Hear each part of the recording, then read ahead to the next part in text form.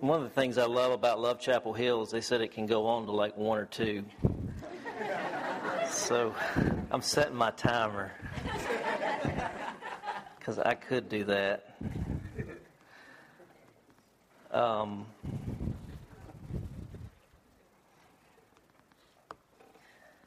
Well, I loved how we closed that set there. I don't think that was planned, but I think the Lord had that for us to kind of just soak in those words. Oh, how He loves us. I don't think we have any idea. We have what little that we do know is absolutely violently powerful in the human heart. But we have no idea. A couple of years back, I saw a story of happened at a prison, and the inmates were out in the yard, and a sudden huge rain came, and so the water was, rushing down through all these storm drains and flowing all out of the prison. When all of a sudden, the guards start noticing the prisoners, the inmates are converging over in one corner near one of those storm drains. And they start sort of signaling each other that there's a riot, there's a fight in the yard. And so the guys on the tower started training their rifles, looking at what was going on. And it was apparently 2 or 3 of the inmates. I shouldn't call them inmates, let's call them men. 2 or 3 of the men were drowning another of the men. That's what they looked through, and it was like they're holding this guy under this water that's flushing through this pipe. And just as they're about to click off the safety, because they're going to have to fire a shot to keep this guy alive, the radio guy, he calls on the walkie-talkie, he says, "Stop, stop, stop." And it turns out that they were having a baptism. And I thought, that is a picture of the love of God. It's confounding to the world. It's being drowned in the river of love. And I love how you all go, up the street, down the way to the creek, is that right, under the James Taylor Bridge, and do your baptisms. And that's the place to start today, because what I want to talk about is all at once, very simple, and it's the most profound thing we could talk about, is the love of God. And the love of God starts in the water. It starts in that water of baptism. It starts, in fact, you just go from that rushing river of that prison, and it goes all the way back to this river called the River Jordan. And the Son of God, Jesus, comes into those waters, and He is baptized by John. And John was doing this baptism for the remission of sins, for repentance. And of course, Jesus enters this water. He's not needing to repent. But something happens there. As He's taken under the water and brought back up, a voice speaks from the sky. The form of a dove, in the Holy Spirit, like in dove-like form. That's the only way they could describe it. It's visible. It actually descends on Him. It abides with Him. And the voice speaks, "You are my Son. You are my beloved. And with you, I am well pleased." That's the baptism that we stand in. That's what happens in that creek, is that word becomes our life. It becomes our identity. My son, my daughter, my beloved. That's what Christian baptism is. In you, with you, I am well pleased. Fascinating thing about that is that this happened. It happened before Jesus had done anything. No miracles, no sermons. It's like he's getting the performance evaluation before the job starts.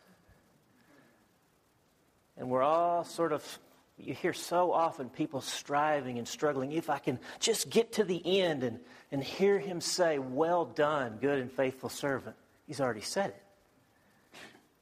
He's already said it. And he said it to you irrespective of anything that has been done in your life or not done, anything that has happened or not happened, no matter how good or how bad. This is the gift word of identity. It's fascinating how Jesus goes right from that river and he's taken into the driest place where there's no water, the desert. And for 40 days and 40 nights he's fasting. And the first temptation, do you remember what it was? First off, it goes, if you are the Son of God. So you know it's coming. It's like, you're going to have to prove it to me. You're going to have to validate yourself. If you are the Son of God, turn these stones into bread. And you remember what he said? He says, it is written, man doesn't live by bread alone, but on every word that comes from the mouth of God. And this idea, the student at the seminary several years ago, we're just kind of looking at this text and we're sort of asking, I just sort of for the longest time thought that Jesus just had a good scripture memory program. And, he's just responding with Deuteronomy and then he picks a psalm and he's just always got a word for the moment because he's memorized the whole Bible because he is the whole Bible, right? That's not what's happening here. This student, he says, I think Jesus was eating? I think he was eating the word that had just come from the mouth of his Father. My Son, beloved, with you I am well pleased. You see, that's the gospel. That word is your and my identity, and it is given to us. And just like that water we're washed in, that has to completely permeate who we are. This is what Jesus, in those wilderness days, he is eating that word. That word is bread. That word sustains us. That word for me has become life. In the morning, every single day, right up till today, I literally speak these words out loud. It's like I'm speaking the word of God to myself. I say, John David, you, in the shower. It's kind of a baptismal place. You are my son. You are my beloved. And with you, I am well pleased. A lot of days, it's the hardest thing in the world to believe. But you see, that tears down every system in us that tries to develop our identity on anything else. That makes me just like anyone else. But it's like I was talking to my friend Jason Upton one day, and he says, the miracle of heaven is that we're all his favorite. I needed to be distinguished. I mean, a lot of you students are up here in the university, and it's like the whole value system says, distinguish yourself, rise above the crowd. But this baptismal word says, guess what? You're just like everybody else, and you've got it all. It is a gift. And every night when I put my children to bed, this is what I want them to hear it. Because, see, there's something about God's word that needs to be spoken out loud. You need to hear it with our ears because faith comes by hearing. And the word of God has power. The gospel itself is a power that is going forth. And for our ears to hear it, it literally changes the nature of who we are. We become love. That's what that's standing in the eye of the hurricane. That's what's going on in the Jordan. That's what's happening in that prison. That's what I want to happen every morning before I start my That's what I want to happen as I put my 4 children to bed every night. We're right in the eye of that storm. I take my finger. I look them in the eye. They're laying in the bed, and I just trace the cross on their forehead, our sign. I say, Samuel, you are my son. I say, Mary Catherine, you are my daughter. You are my beloved. I make the cross. And I say, with you, I am well pleased. You see, I think that's how the Lord wants us to learn to speak to one another. That's the kind of love that's coming from God, but that we want to say and sign and sing and demonstrate in every conceivable way. You're my beloved. You're my friend. And I'm well pleased with you. You don't have to do anything for me to love you. That's the love of God. And it starts in that river. And it's fascinating if you look at Scripture and you look at this idea of the rivers in Scripture. You know, the Garden of Eden, there's a river that's running through it. You get all the way to the end of Scripture, and there is what? The river of life that is flowing through the city.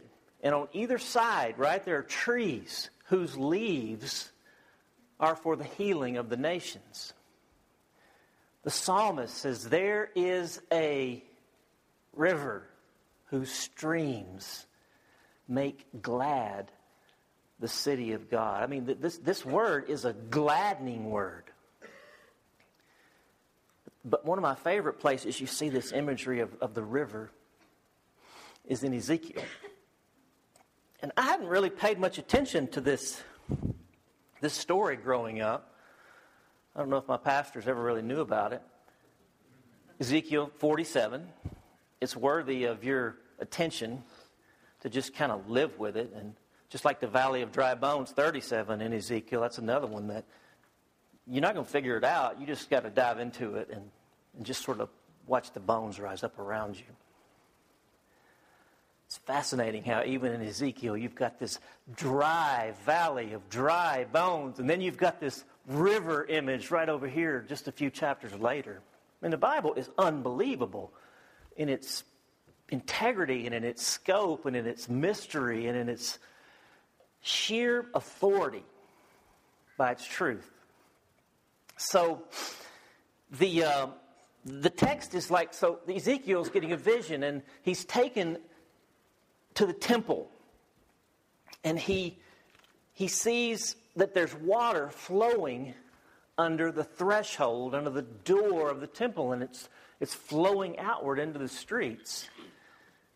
And so they walk out 1,000 cubits. I'm not sure how far that is, but let's just say it's 100 yards. They walk 100 yards, and the water is knee-deep. Just think about Franklin Avenue, you know. Just think about that campus over there. You walk another 100 yards, and it's waist deep. It's like it's coming out of this place of worship, but it's actually, you would think it's going to be deepest right there, and it's going to go shallow as you go along. But no, it actually keeps getting deeper the further away you get. So he walks another 100 yards, it's waist deep. He walks another 100 yards, and it's over his head, and he cannot stand anymore. And the Scripture says that this water, this river is flowing. This is the Jordan River. And it is actually, there's a word in there. And I had never seen this word. And just a little side story, this is probably about 15 years ago, when I was working with Chris Tomlin, which this is before he was Chris Tomlin. And we were both just nobodies, which is good. I'm still a nobody. He's Chris Tomlin. But, and I'm glad to say he's still who he is. I was just with him 2 days ago in Nashville. He's still who he is. He's a small town kid from East Texas, First Baptist. But he says to me, he's working on his like, what does he want to do with his life?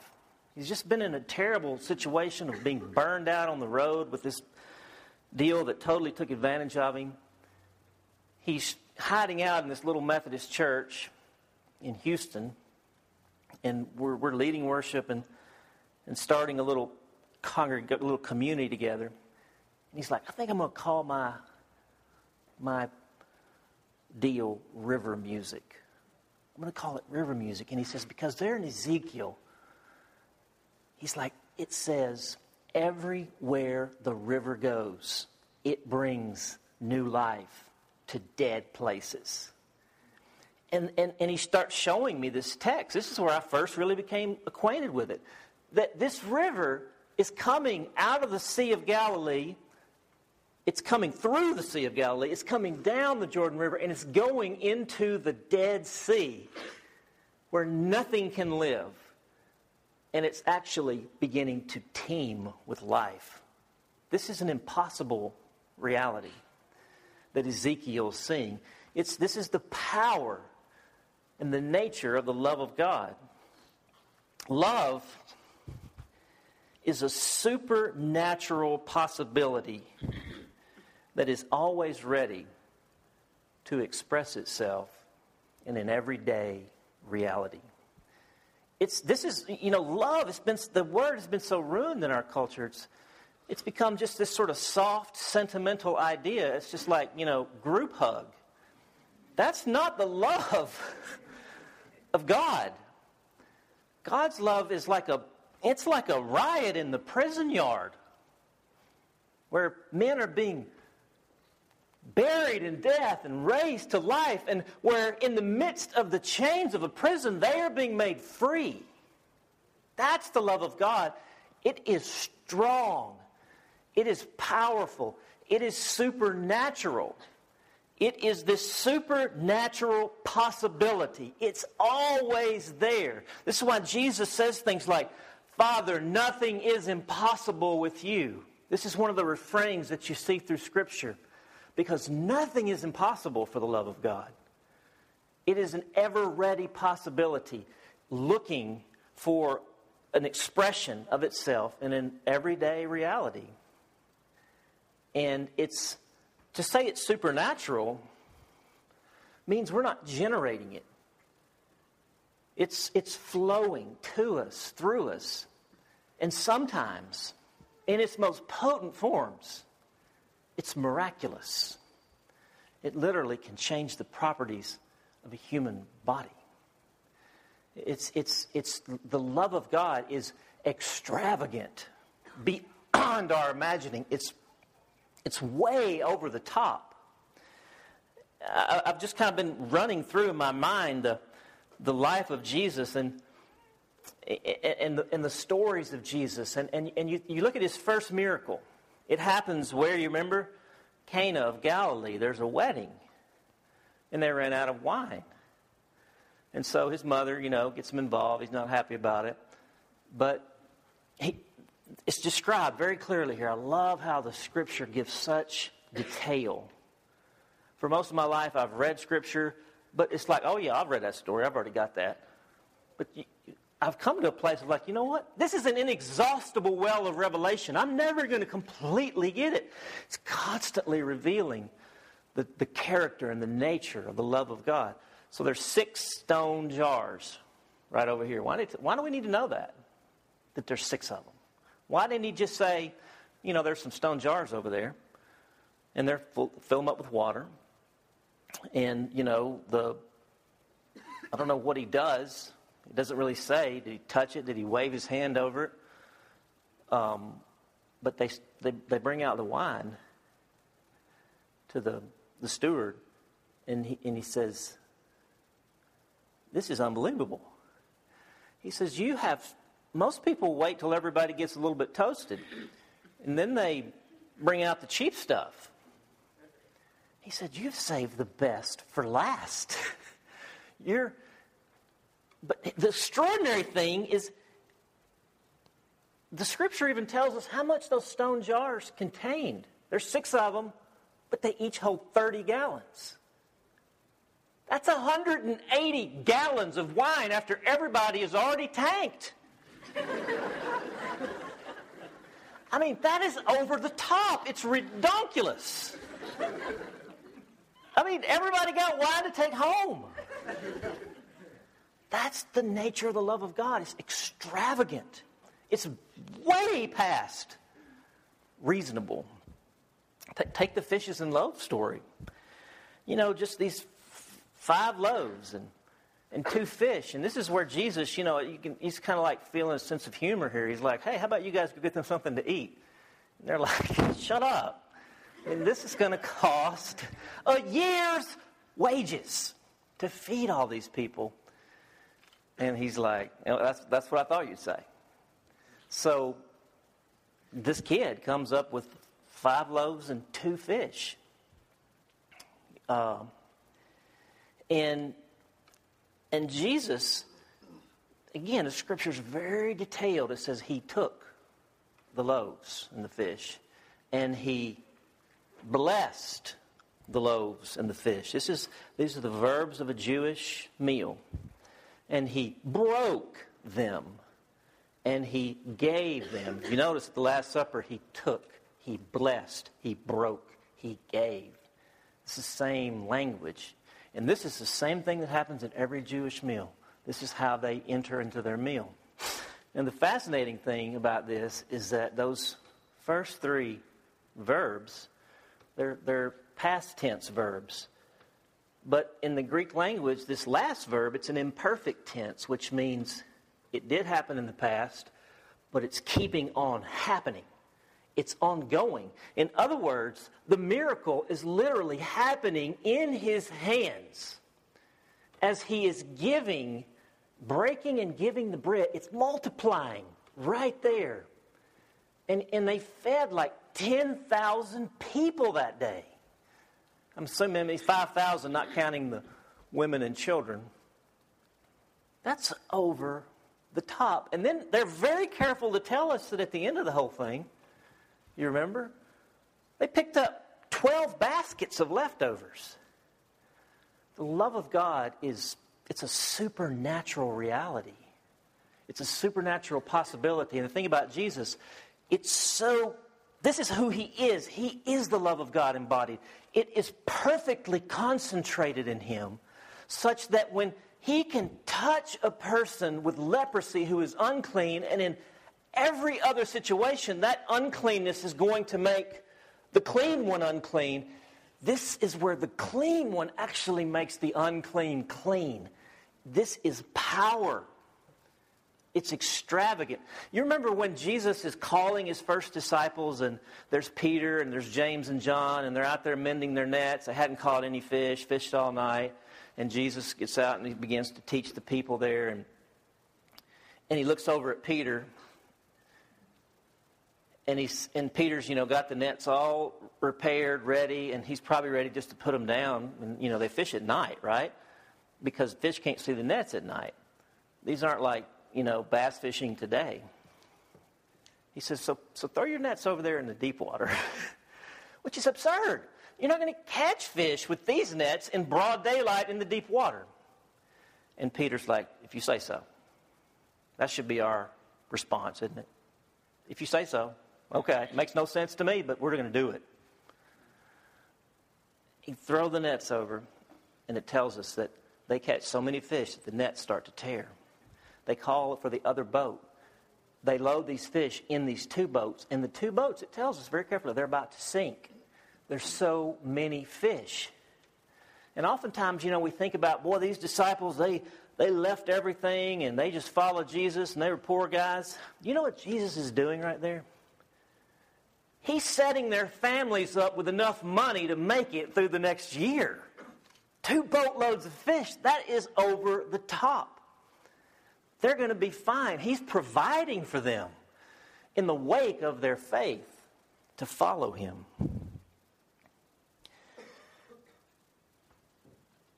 Think about John the Baptist. Okay, John the Baptist is the baptizer, and now he's thrown in jail. And clearly, John's not really thinking that this is working out like it should. I mean, he's about to lose his head. And And Jesus is just sort of going around with the most marginal people in the society. I think John expected him to go straight to Rome. John was looking for, I think, and this is unfair for me to say because Jesus says he's the greatest rock star that ever lived, right? But I think John, and I think the society in that day, just like the society in this day, were sort of infected with the love of power. And they were looking for power to come in and upend that system and reinstall the sovereignty of Israel in the land. It's like there should be, this should not be working out like this. And so John sends word from prison to Jesus and he says, so are you the one who was to come, or should we look for another? So he's clearly lost confidence. Remember what Jesus said to go and tell John? He didn't say yes. He didn't say no. He didn't say shut up. He said, go tell John, the blind see, the deaf hear, the lame walk, the dead are raised, and the poor hear good news. You see, the love of God is actually going to all the places of chaos, of the fallenness of the world, and the most marginal folks who've been most broken by it, and is reversing it. Blind eyes are seeing. And this is the story of the Gospels. I used to think, he's just sort of demonstrating his power, right? So everybody will believe in him. But no. He is undoing the fall. He is reversing the power of sin, and he goes all the way to death. Lazarus. This is all very systematic, what he's doing. He is demonstrating that the rule of God is here. Right? Repent, turn away from that and believe the gospel. That's his message, 17 words or so.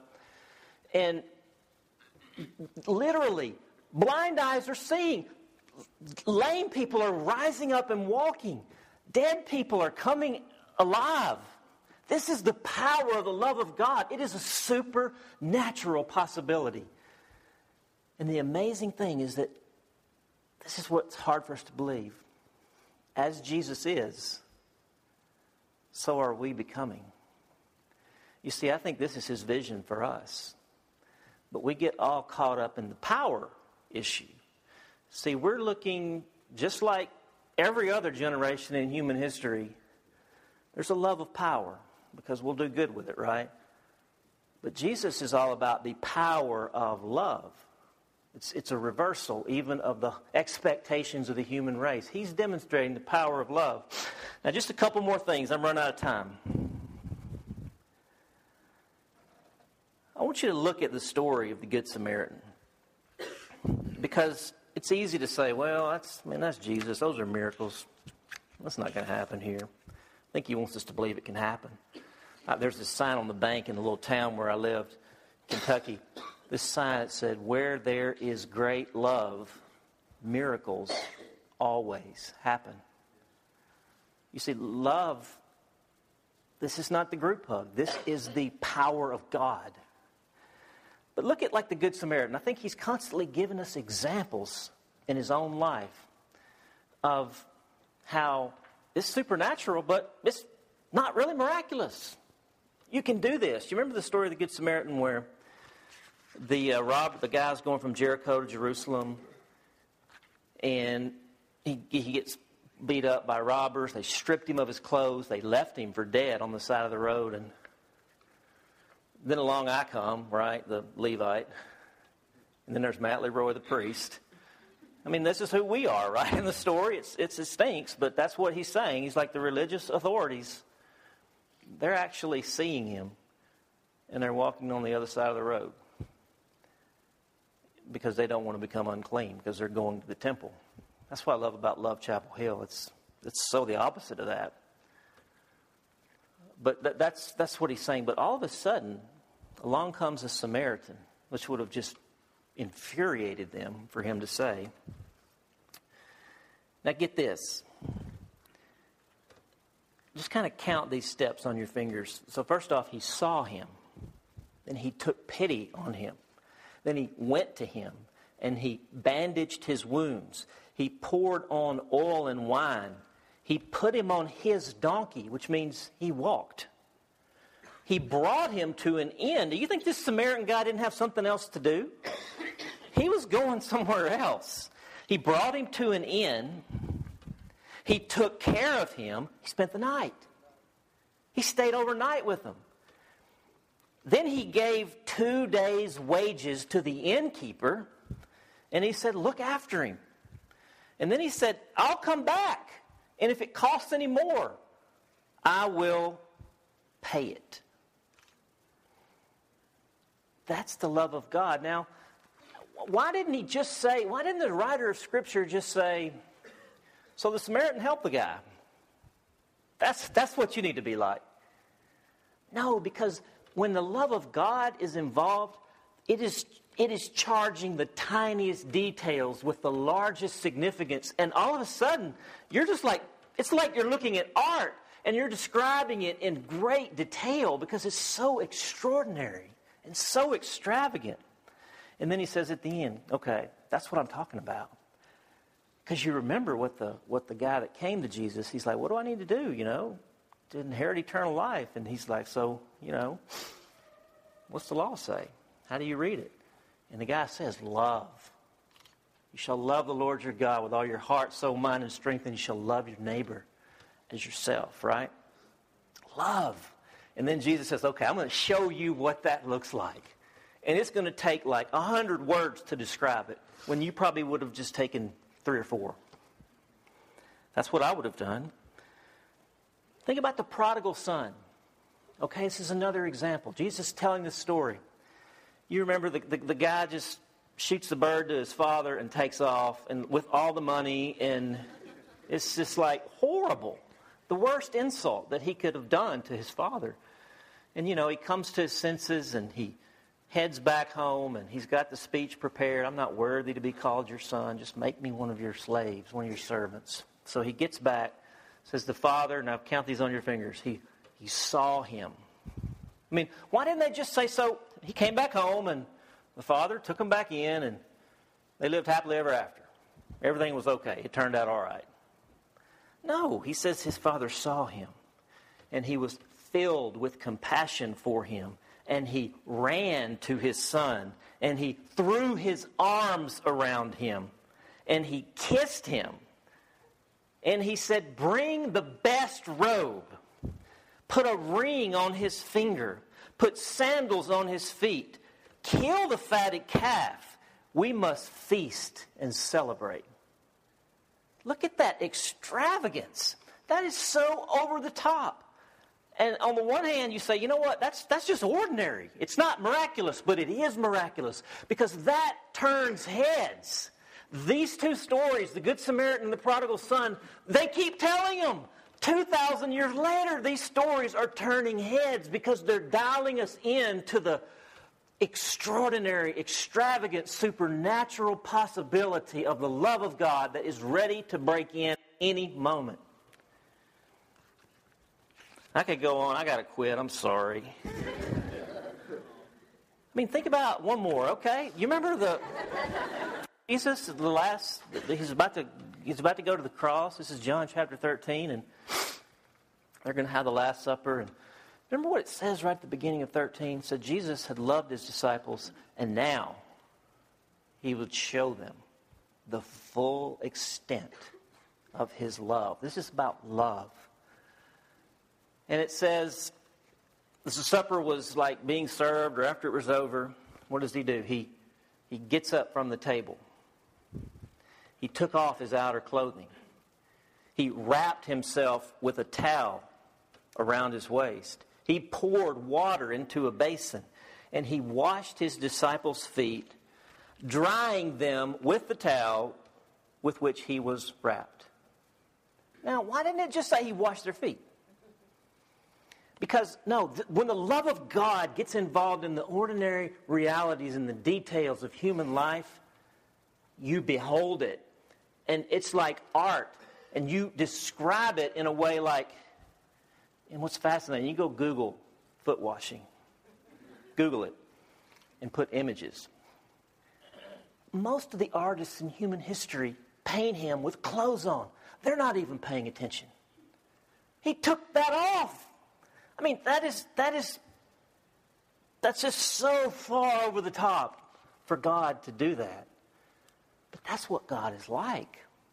And that's who God is making us, and that's what God wants to do in us and through us.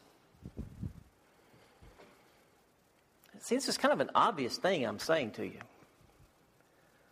I've read these scriptures all my life, and I'm just like, okay, you wash their feet.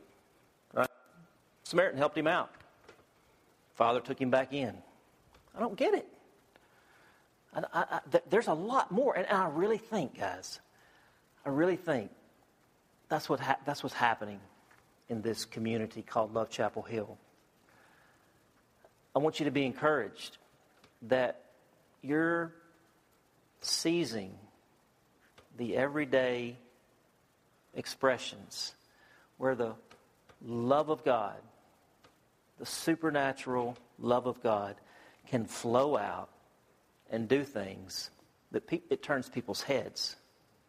And they're like, they're not like those other guys. You will know they are Christians by their T-shirts. No, we know this church. They freaking named theirselves Love Chapel Hill. It's like when I was coming here, they're like, where are you going? I'm going to Love Chapel Hill. They're like, okay, so what church are you going to? This is different, guys. This is different. And you're into it. And you keep following your leadership, which is all among you, and putting yourself out there. That's the final insight here, is that we don't give love as we have it. We have love as we give it. Do you understand that? We don't contain the love of God. You can't contain it. It's not this river, it's not this reservoir that overflows. I think that's a myth. That's a bad. Bible doesn't really say that. Bible says it's a river. And it comes as you reach out. All the time we're saying, God, would you write the check? Would you give us the love of God? And He's like, would you cash it? You've got it. Go out and it will be there. So, that brings me to the end to say that there's really only one sin. It gets real simple. And there's really only one sin because there's really only one command. You remember in John, Jesus says, my commandment is this: love one another as I've loved you. So, what the only sin is? It's the failure to love. And the beautiful thing is you can't try not to fail. That just never works. You actually go in the other direction and you love. And the power of God will break forth. And in this church, in this people, you've already experienced it some. It'll happen more and more. You'll get in over your heads, right? You'll get in over your heads. And the love of God will actually express itself in such concentration that a miracle will happen. This is who you are. So be bold. Be inventive in your love. Be secretive in your love, and at the same time be public with your love. Because this is what God is doing. In, through, about, around, within, over the top, through you. So let's pray, and Jason's going to come lead us out here. Thanks for letting me have an extra inning there. So, Father, we bless you today because your love is better than life. It is life. Your love is light in the darkness. Your love is death, is life out of death. And you see right into the depths of who we are, And no matter where we've been or how good we've done or how poorly we've done or what we've wasted or what we've built up, you're like, all that, forget about it. That's not what I'm about. I love you. You are mine, and I am yours. So just encourage you guys just to open your hands as a sign of receptivity. And just invite you, Holy Spirit, to be poured out in a fresh way, in a way that is encouraging and that is awakening to possibilities that seem like impossibilities in our own lives and in the community. Just believe you're receiving the love of God, the supernatural power of the Holy Spirit. And move out with it in faith. We pray in Jesus' name. Amen.